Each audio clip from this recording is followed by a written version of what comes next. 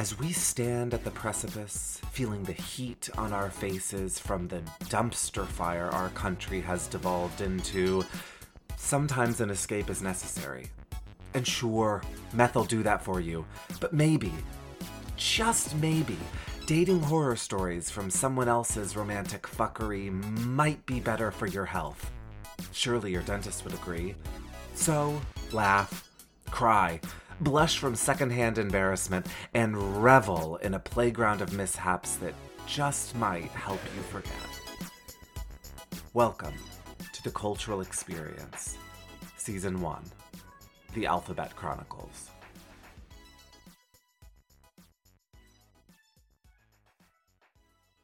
J is for Jockstrap.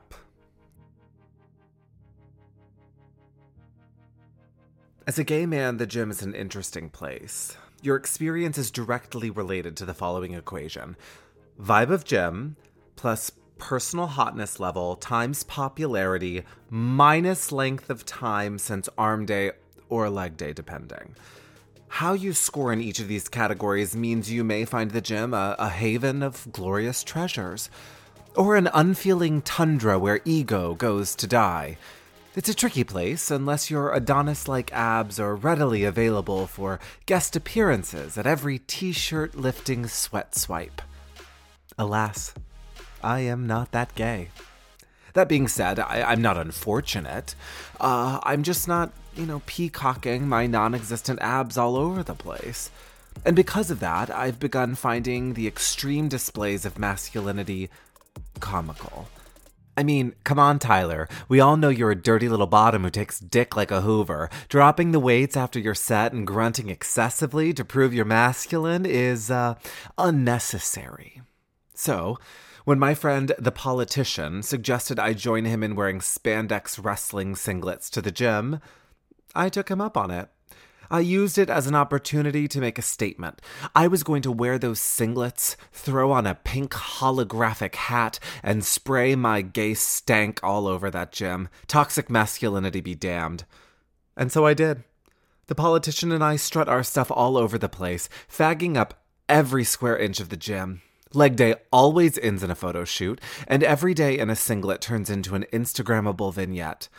Of course, we garner loads of attention, but I've embraced the stares, both positive and negative, and always look forward to the freedom this brand of extra provides.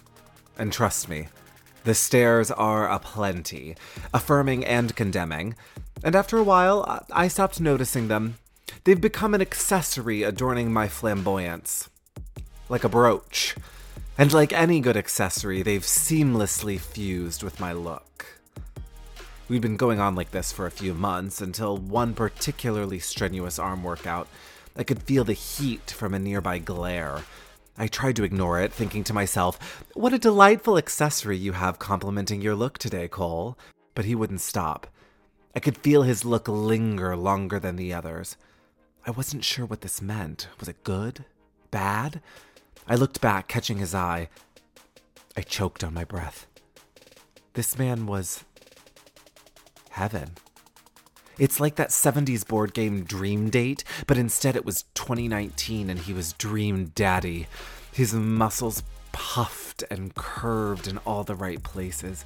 His body hair peeked from beneath his shirt, seductively searching for freedom, and his salt and pepper beard, holy fuck, that salt and pepper beard. There was something about it that dilated me just by being in its presence. It was otherworldly. Unfortunately, I gained no clues as to what might be running through his head as he looked at me. The underbelly of his steely stare was impenetrable. Was he into it? Over it? Put off by the sheer fabulosity of it all? Unclear. I finished my final set and looked back, hoping this impeccable specimen of a man was still there. But he'd moved on, presumably to ogle someone else. One can't be too sure. I looked for him as I moved to different machines around the floor, to no avail. My potential husband and/or president of my haters club had disappeared. I figured it was for the best.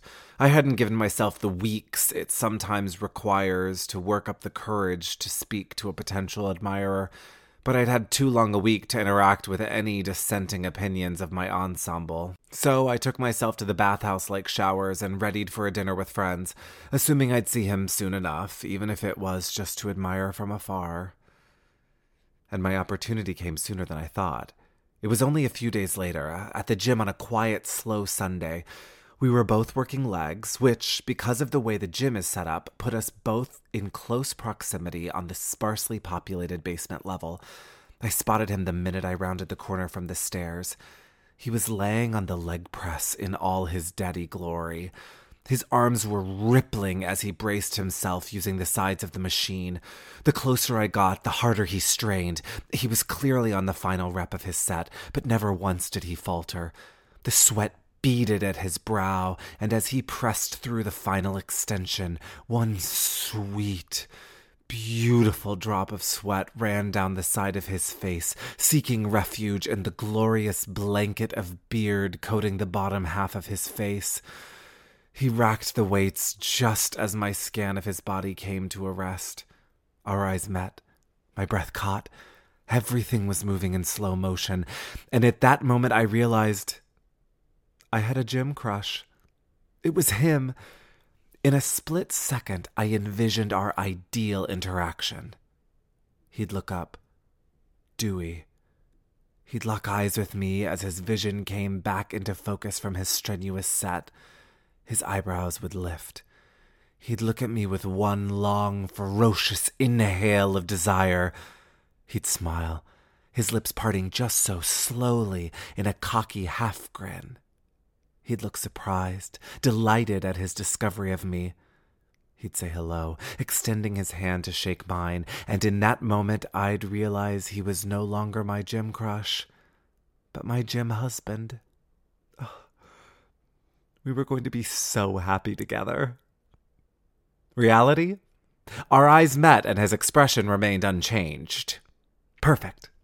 This was going well. I sauntered off to the squat bar across the room where our lack of interaction stung for about 5 minutes. Then I started to smell a very distinctive body odor. I'd been smelling this pungent assault to my senses at the gym for weeks, and it was driving me nuts. It's all the rage now for men not to wear deodorant, getting ripe and smelly so they can bury their faces in each other's scent. And look, no judgment if that's what you're into, but can you save that for sexy time? I don't need you getting all pitted out at the gym. Can you please save my gag reflex as I desperately try to get my body right and tight? As I took slow, deep breaths, trying not to vomit, I realized my gym husband was the culprit. This was the asshole polluting every air molecule in the gym. Clearly I dodged a bullet there, or so I thought. As I stood up from my final squat, praying I'd be able to keep my pre-workout down, cursing Jimbei all along the way, I saw a scraggly, smelly-looking man emerge from the neighboring weight rack. He passed me, and the wretched stench raped every square inch of my nose so aggressively, I was afeard I would never smell again. Ugh. I was wrong. The smell hadn't come from my dreamboat. The bridge troll was the source. Curses! It was possible Jimbei was still perfect. I launched back into my squats, trying to use the energy required to distract me from Jim Husband's glistening perfection across the room. And it worked. I was able to get through my sets with relative success. I'd found my focus, and it was being channeled in productive ways. So much so that I didn't notice him make his way across the room, landing directly to my right. I couldn't understand what he said. My earphones were in. Damn you, Beyonce! I'm sorry, what?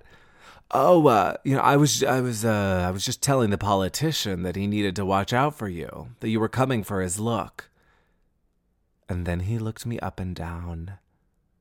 And then I melted. I stuttered something I can't recall as my face melted onto the floor. Oh, yeah, the spandex is great. Hashtag idiot. Yeah, it is. It looks great on you. Dying. He was officially flooding my basement, and I was drowning in it. What underwear do you wear with those? Um, nothing. I don't wear anything under them. Nice. I could never do that. I love a jockstrap. In fact, I always wear a jockstrap to the gym. And this, ladies and gentlemen, is where our story ends. Because at that moment, he exposed his naked ass, which was perfectly cupped by the elastic from his jock. And I died. I ceased to exist. I'm no longer a creature of this earth even now. I am mere skin and bones. My soul has left my body and ascended into heaven, because never again will I be met with a moment more perfect, more beautiful than this. Jim Bay exposed himself to me on the gym floor. #over and out. Thank you for listening to The Cultural Experience, Season 1, The Alphabet Chronicles, the podcast that's 100% true, except when it's not. Essays are written by Cole Grissom, inspired by real events, but rest assured, if a character resembles you in any way, I promise you're wrong. If you like what you heard today, subscribe, share, tell your friends, your frenemies, your bad dates, your good dates, the guy in the alley you're planning on giving a handy to later tonight. Tell them all. Until next time, friends.